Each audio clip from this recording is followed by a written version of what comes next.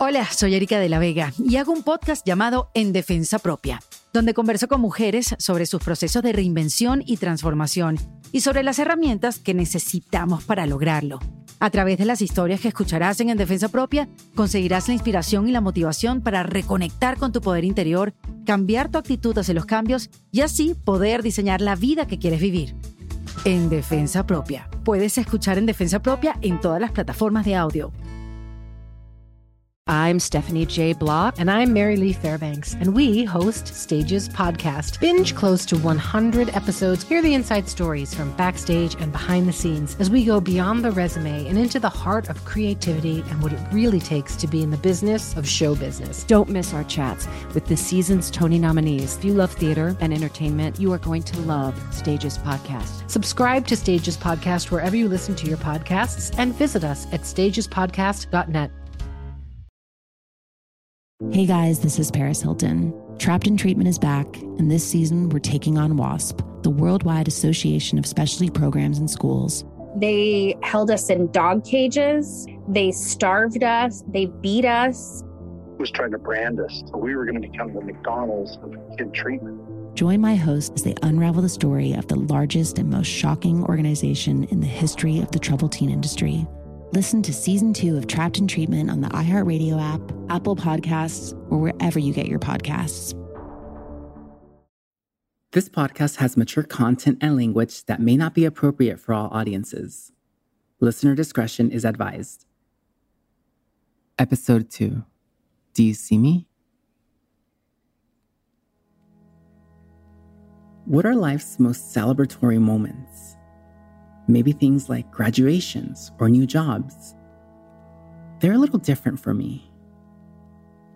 I know that the things I celebrate really do make me happy. But I wonder if they'd mean the same thing if they happened to other people. I wonder if there's another life where I could ask for more to celebrate, or just for more. The words that Jason told me after we broke up, "You're just a fat tranny," were just echoing in my head for weeks. Who's never gonna find anyone to love her. I felt so low. I was grieving a relationship that was a big part of my life. It was my first relationship as a woman. And I felt I didn't want him back. That was clear. I didn't want to be in a relationship with Jason, but I felt lonely. And so what happened next felt like something major to celebrate. But was it?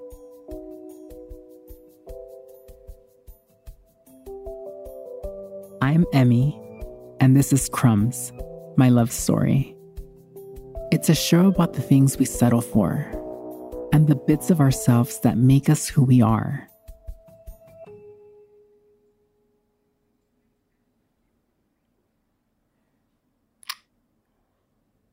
Emmy, 26.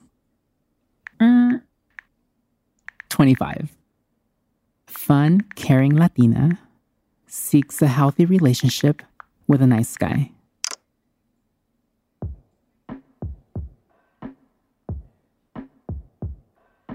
It had only been a few weeks since I broke up with Jason. But even though I was carrying this hurt, I was also carrying something that was new to me.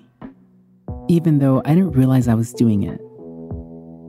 I was carrying the confidence that I didn't have at the beginning of my transition.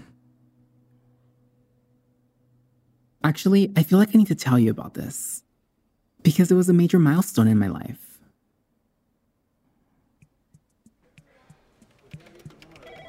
At the time, I was working for AT&T, major phone company.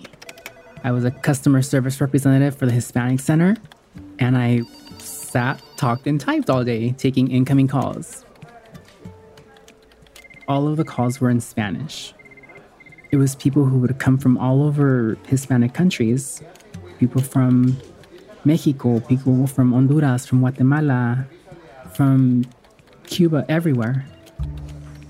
So if people had questions about their phone bill or wanted to establish new service or wanted to forward their service to a different location, I'm the person you would get. And I would say, Gracias por llamar al centro hispano de AT&T. Mi nombre es Emil. ¿Cómo le puedo ayudar? Why is my bill so high? Can you explain the taxes and surcharges?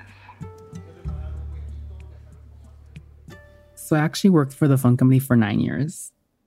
That was my first job that I had right after high school. This company saw me at my worst, right? When I was drinking, when I was using drugs. After I got sober, I started going to school, taking 1 class here, 3 units here, 6 units there, night classes, weekend classes. And then I started my transition. So I went through my entire transition working at AT&T. We had a huge building, probably about over 200 people in our department. Working in the Hispanic market, there's this machismo, there's this stigma, there's this homophobia, transphobia, and it was very scary. I started by talking to a few of my friends, and then I slowly, gradually started wearing women's jeans, and then wearing booties with a little bit of a heel, and then started wearing eyeliner, and my hair started growing. And then I talked to HR, and I said, hey, I'm going through this transition. Here's my legal name change.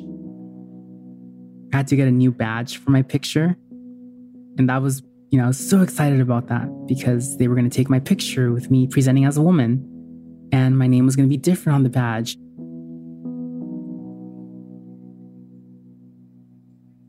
I changed, all of my systems were changed to my new name. We have a pre-recorded greeting.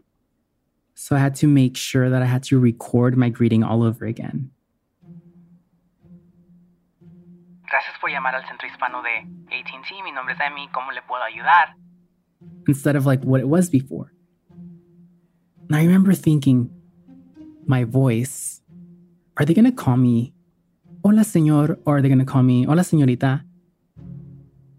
And so I remember freaking out about that and being so paranoid and self-conscious about it. I started practicing like what my voice was going to sound like. Gracias por llamar a AT&T. Mi nombre es Emmy. ¿Cómo le puedo ayudar? Am I going to sound more high-pitched? Am I going to be more quiet? Am I going to be louder? Mi nombre es Emmy. In the end, I was very surprised that the women who would call or the men who would call, they'd be, Hola señorita. The re-recording just worked.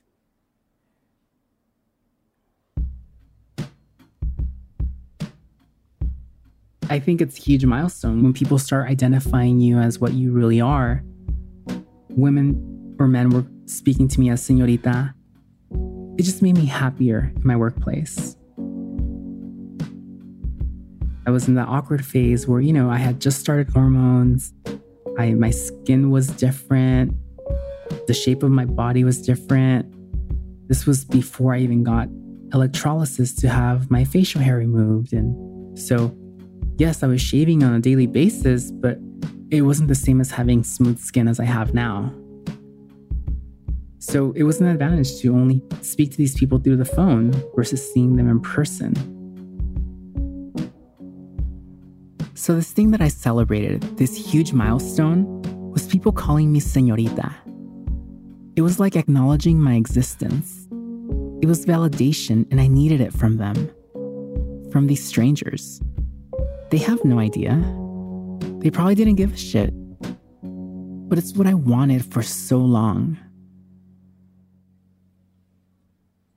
When I started hormones, my body lit up like a Christmas tree.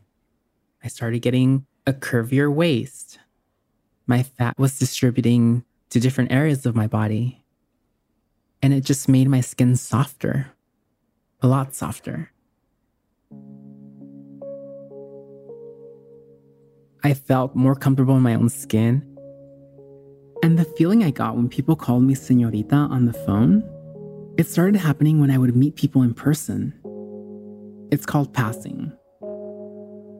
At the time, it felt like the only way to be trans was to pass as a cis woman. And so when I did, it felt really good. But now, it's different. There's a whole spectrum, and it's individual to everyone.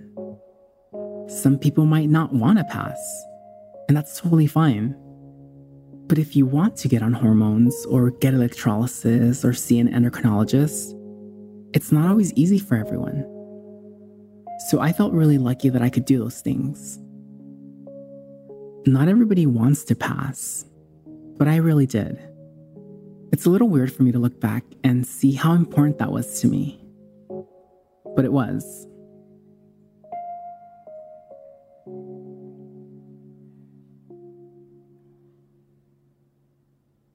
And so, if it was that important for me to get validation from strangers, you can imagine how much it meant to me when someone flirted with me. A few years after my transition, after I broke up with Jason, that happened when I least expected it. I was at a recovery conference running the registration table. I was in this big, crowded hotel lobby, sitting on a plastic chair, fucking around on my phone. I see this guy walk by, and he was about my height, squinty eyes, very good looking. He had a goatee going on, wife beater, basketball shorts. And he turned around, he looked at me, and he just gave me that look. Like he was checking me out. A few minutes later, he came by the registration desk and he asked, "Is this where you register?" You know, there was a big sign with big letters that said registration, so that was a reach. He told me his name was Ryan, and then he asked me a bunch of stuff about the conference. He asked, like, what time is the main meeting? Where can you get food here? Where is this panel being held? He clearly just wanted to talk to me because all that information was in the pamphlet I had just handed to him. And I was kind of flattered by that. I could feel that he was attracted to me. I was attracted to him. So I felt this spark between us. And when he turned around, I noticed he had hickeys on his neck. And I'm like, what the fuck? I wasn't particularly drawn to the hickeys. It was kind of a turnoff. I'm like, this guy's just a fuckboy. Later on that afternoon, he came up to me. He just started small conversations, small talk, asking me where I was from and how long I'd been sober and how long I'd been on this planning committee. So I talked to him. I told him that I was in school, that I would come down on weekends and be active in my recovery down here. And he seemed very interested. I was intrigued by his charm, his good looks, and the fact that he was giving me attention at a point where I was in a dark place emotionally from, recovering from this relationship with Jason. I have this void inside, right? That just feeds off of attention and validation.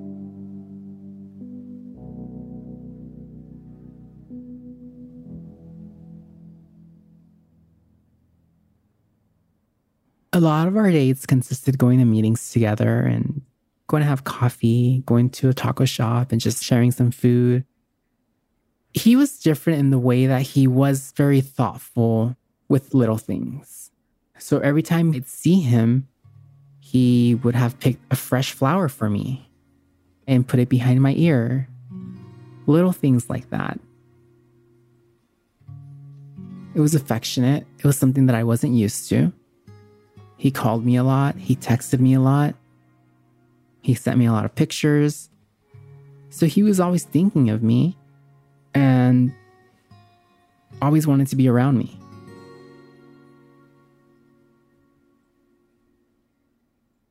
Ryan was very quiet as a person. And sometimes we just sit there, and to him, that meant everything. Like, he just wanted to sit and have a conversation with me. I wanted to do other things. A road trip or just going out to the movies seemed like a big deal. But if he was so happy just being next to me, well, that was nice too, right? I mean, he wasn't exactly what I had been dreaming of in a partner. I wanted somebody who had a vision for themselves, who were going somewhere, who had plans, ambition. And he didn't have that. And I thought, well, maybe I can be a positive influence in his life, right? Maybe I can steer him in the right direction. Ryan had never been with a trans woman before. I was his first. And he didn't seem to care. He didn't carry any sort of prejudice or insecurity about it. He was open to it. And he was very proud to have me by his side and call me his girlfriend. It felt very good. Because I had a few trans friends who weren't getting that. I think in a way it had a lot to do with me, quote unquote, passing as female, right?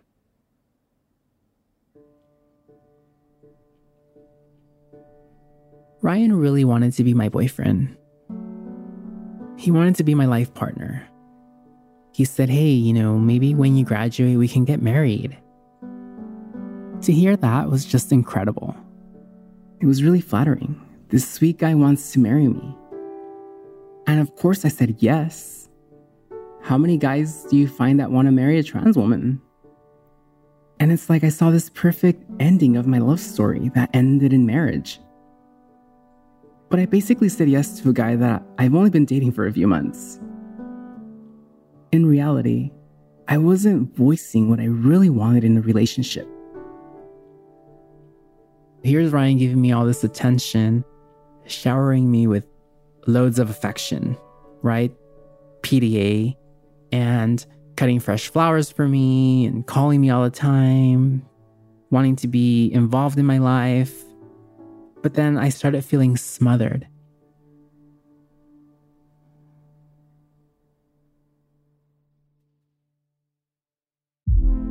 Hey girlfriends, it's me, Carol Fisher. I'm so excited to tell you about the brand new series of The Girlfriends.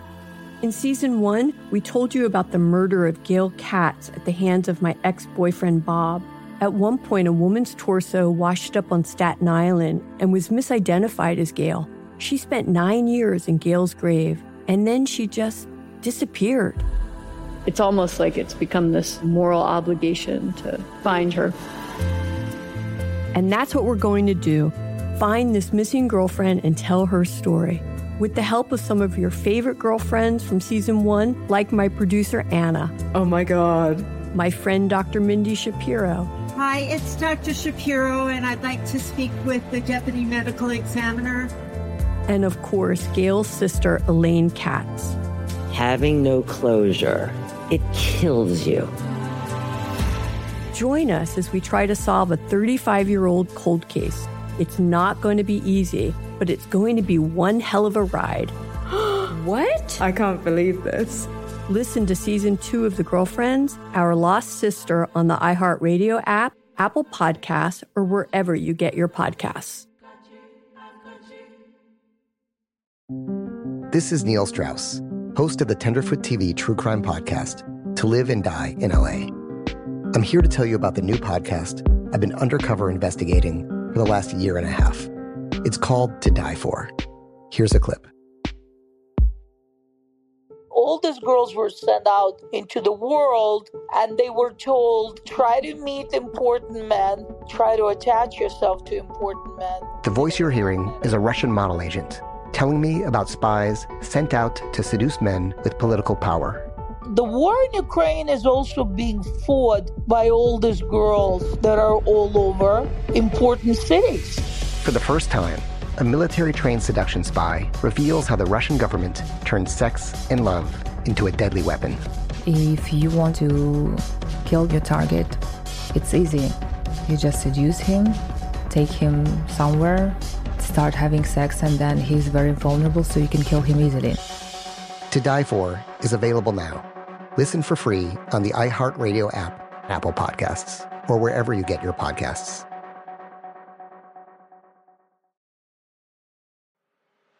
I'm Elliot Connie, and this is Family Therapy. My best hopes, I guess, identify the life that I want and work towards it. I never seen a man take care of my mother the way she needed to be taken care of. I get the impression that you don't feel like you've done everything right as a father. Is that true? That's true. And I'm not offended by that. Thank you for going through those things, and thank you for overcoming them. Wow. Thank God for deliverance. Every time I have one of our sessions be positive. It just keeps me going. I feel like my focus is redirected in a different aspect of my life now. So, how'd we do today? We did good. The Black Effect presents Family Therapy. Listen now on the Black Effect Podcast Network, iHeartRadio app, Apple Podcasts, or wherever you get your podcasts.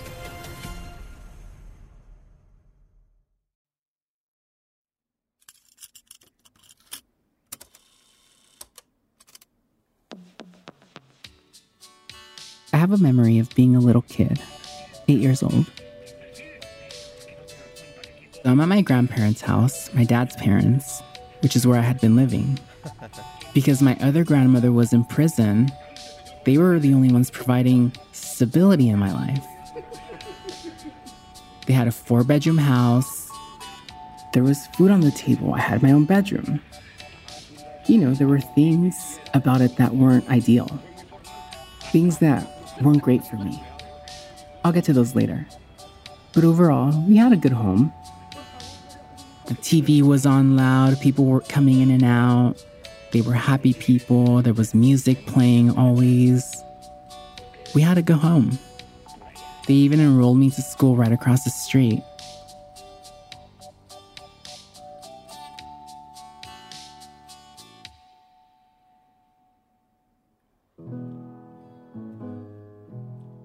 Every Christmas Eve, we had this tradition on my dad's side of the family.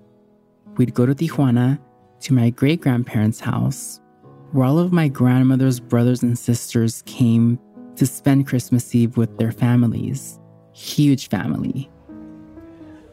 Christmas Eve was always so much fun because we got to dress up, cross the border, walk into this house where everyone's happy. You walk in and you can smell the tamales cooking. All the kids would be outside playing with fireworks, lighting fireworks. One of my cousins had an organ and we'd gather around and sing along while she played.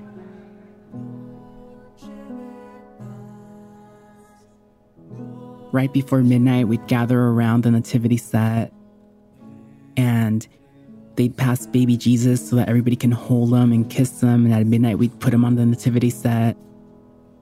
And then we'd be able to open up one present from Santa Claus. I loved those days.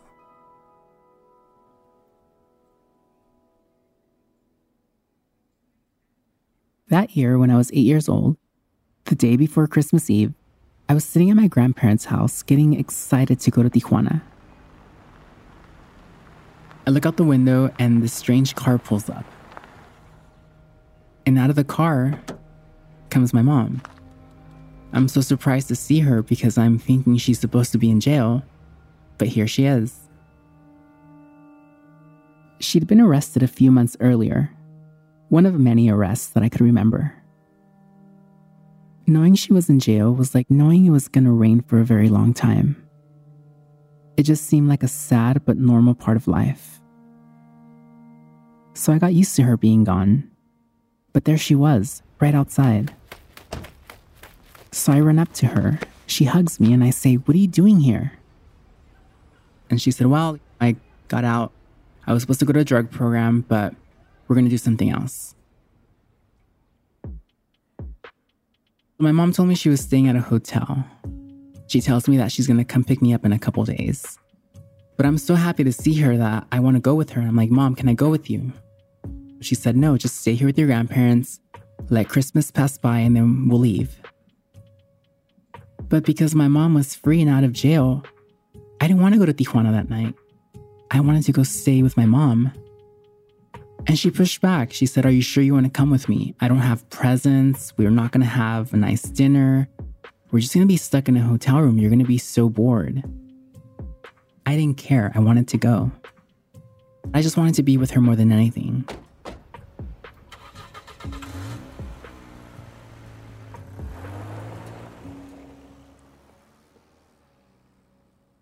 We made a quick stop at this little store. It was probably a 99-cent store. And she said, "You can pick something." and I gravitated towards this little boombox. I figured we'd have music to play at night. So she bought me this boombox, and off we go to the hotel. As soon as you open the door to the hotel room, you can smell the smoke of previous smokers who were staying there. The carpet's old, it looks nasty and stiff. Cigarette burns on the carpet. Old furniture, it feels like it's the 1970s because everything's brown and orange. It's right next to the highway, so it's very loud. The walls are really thin. You can hear noises from people next door to you. The TV's old with an antenna that barely works. You only get 5 channels. So I have this memory of that night. I'm sitting at the foot of the bed. My mom's on the bed, laying down. I'm looking for something to watch on TV. I'm looking for a Christmas movie so that we can get into the Christmas spirit. I'm playing with the boombox, trying to find Christmas music so that we can sing Christmas carols. And I remember thinking that my mom was a little spaced out. So in the time since, I've learned that she was also doing heroin that night. She would go into the bathroom and get loaded, shoot up. And I'm outside just sitting on the bed trying to find something to watch on TV.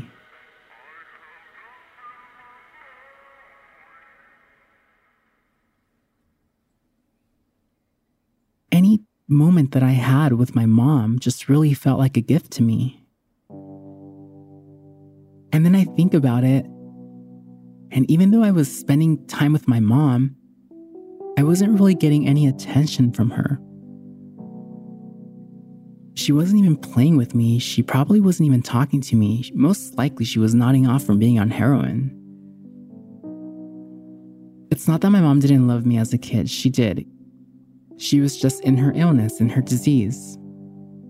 And I equated attention to love.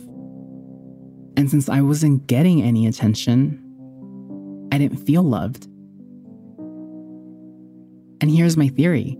I think because I had very little attention as a child, I settled for these crumbs of attention from my mom or from anybody who would give them to me, even into my adult life.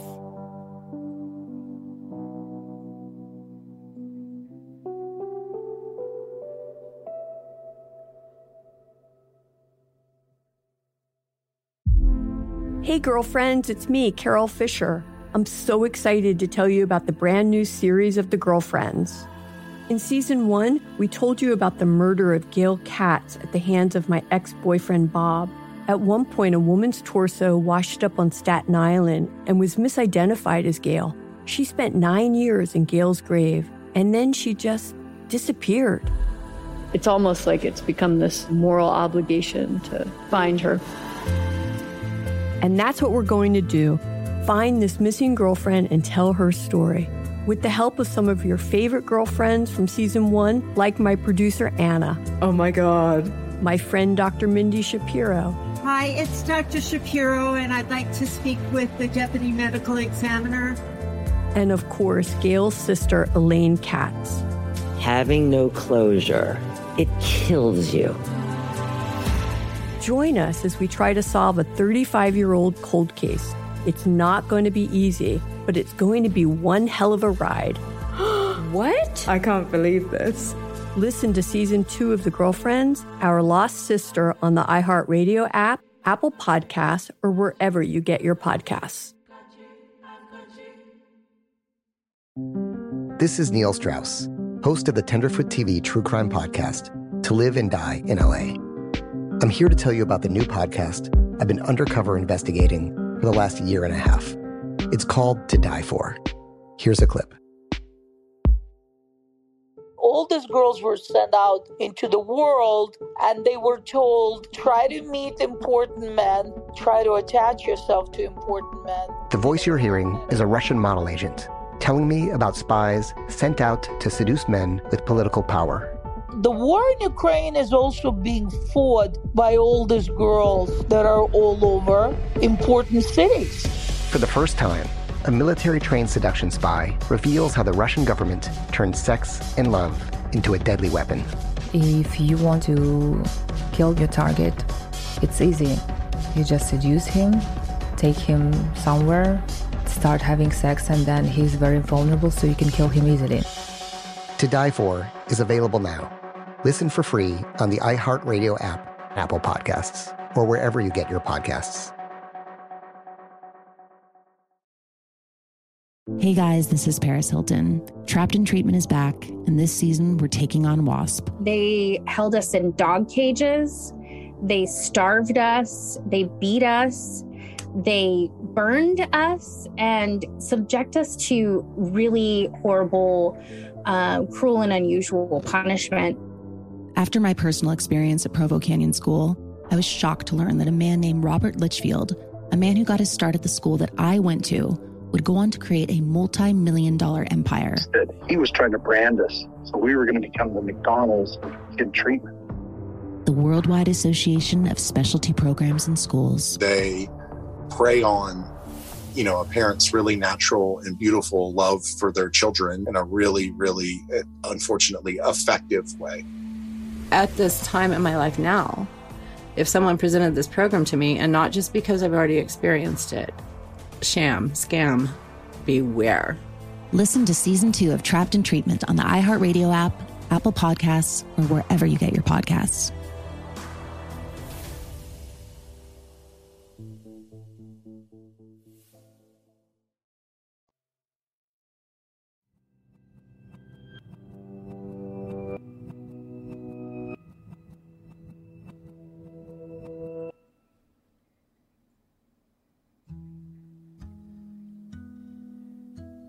So I grow up, I'm dating Ryan. In the beginning of the relationship, all his calls and texts that would come just made me feel so validated, so wanted, right? Like somebody actually wanted to spend time with me. Was that enough? Did it add up to us loving each other?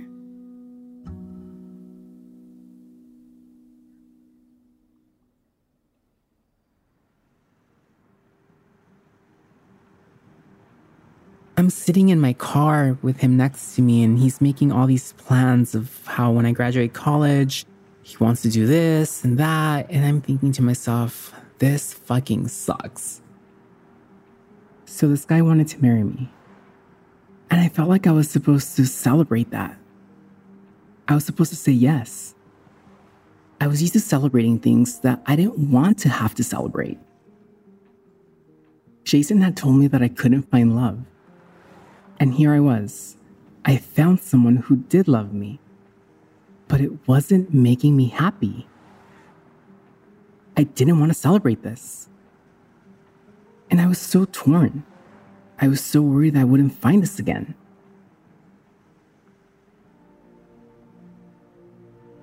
But I have to listen to myself.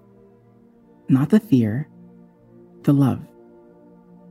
About things that are actually important to me. I was stringing him along, pretending to be totally fulfilled by our relationship, but I wasn't. Sitting in the car, I had a wave of guilt and a big wave of fear. I looked at him and I said, Ryan, we need a break. I need to focus on school. I don't have it in me to continue this relationship. And he just silently cried on the passenger seat of my car. But he took it. He didn't put up a fight.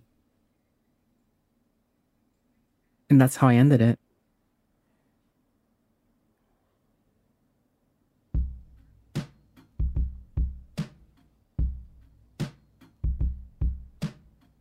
I know why I'm addicted to attention.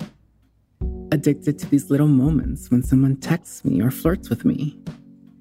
It makes me feel important. And I was terrified to lose that. But maybe it's worth the risk. Can I have someone's attention in a real deep connection? Can I have something worth celebrating? Maybe next time when I meet Adam.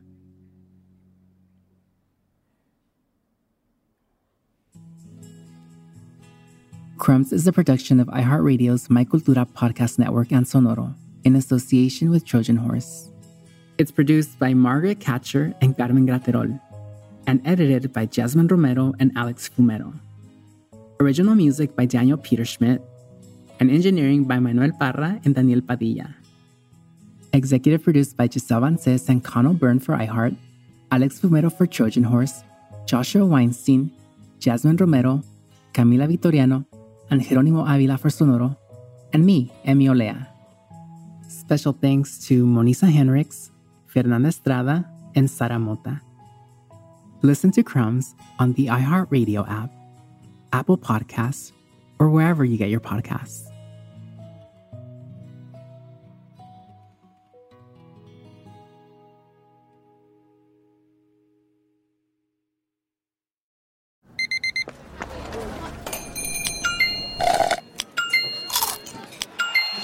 With your Amex card, entertainment benefits like special ticket access and pre-sales to select can't-miss events while supplies last make every tap music to your ears. I'm Stephanie J. Block. And I'm Mary Lee Fairbanks. And we host Stages Podcast. Binge close to 100 episodes. Hear the inside stories from backstage and behind the scenes as we go beyond the resume and into the heart of creativity and what it really takes to be in the business of show business. Don't miss our chats with this season's Tony nominees. If you love theater and entertainment, you are going to love Stages Podcast. Subscribe to Stages Podcast wherever you listen to your podcasts and visit us at stagespodcast.net.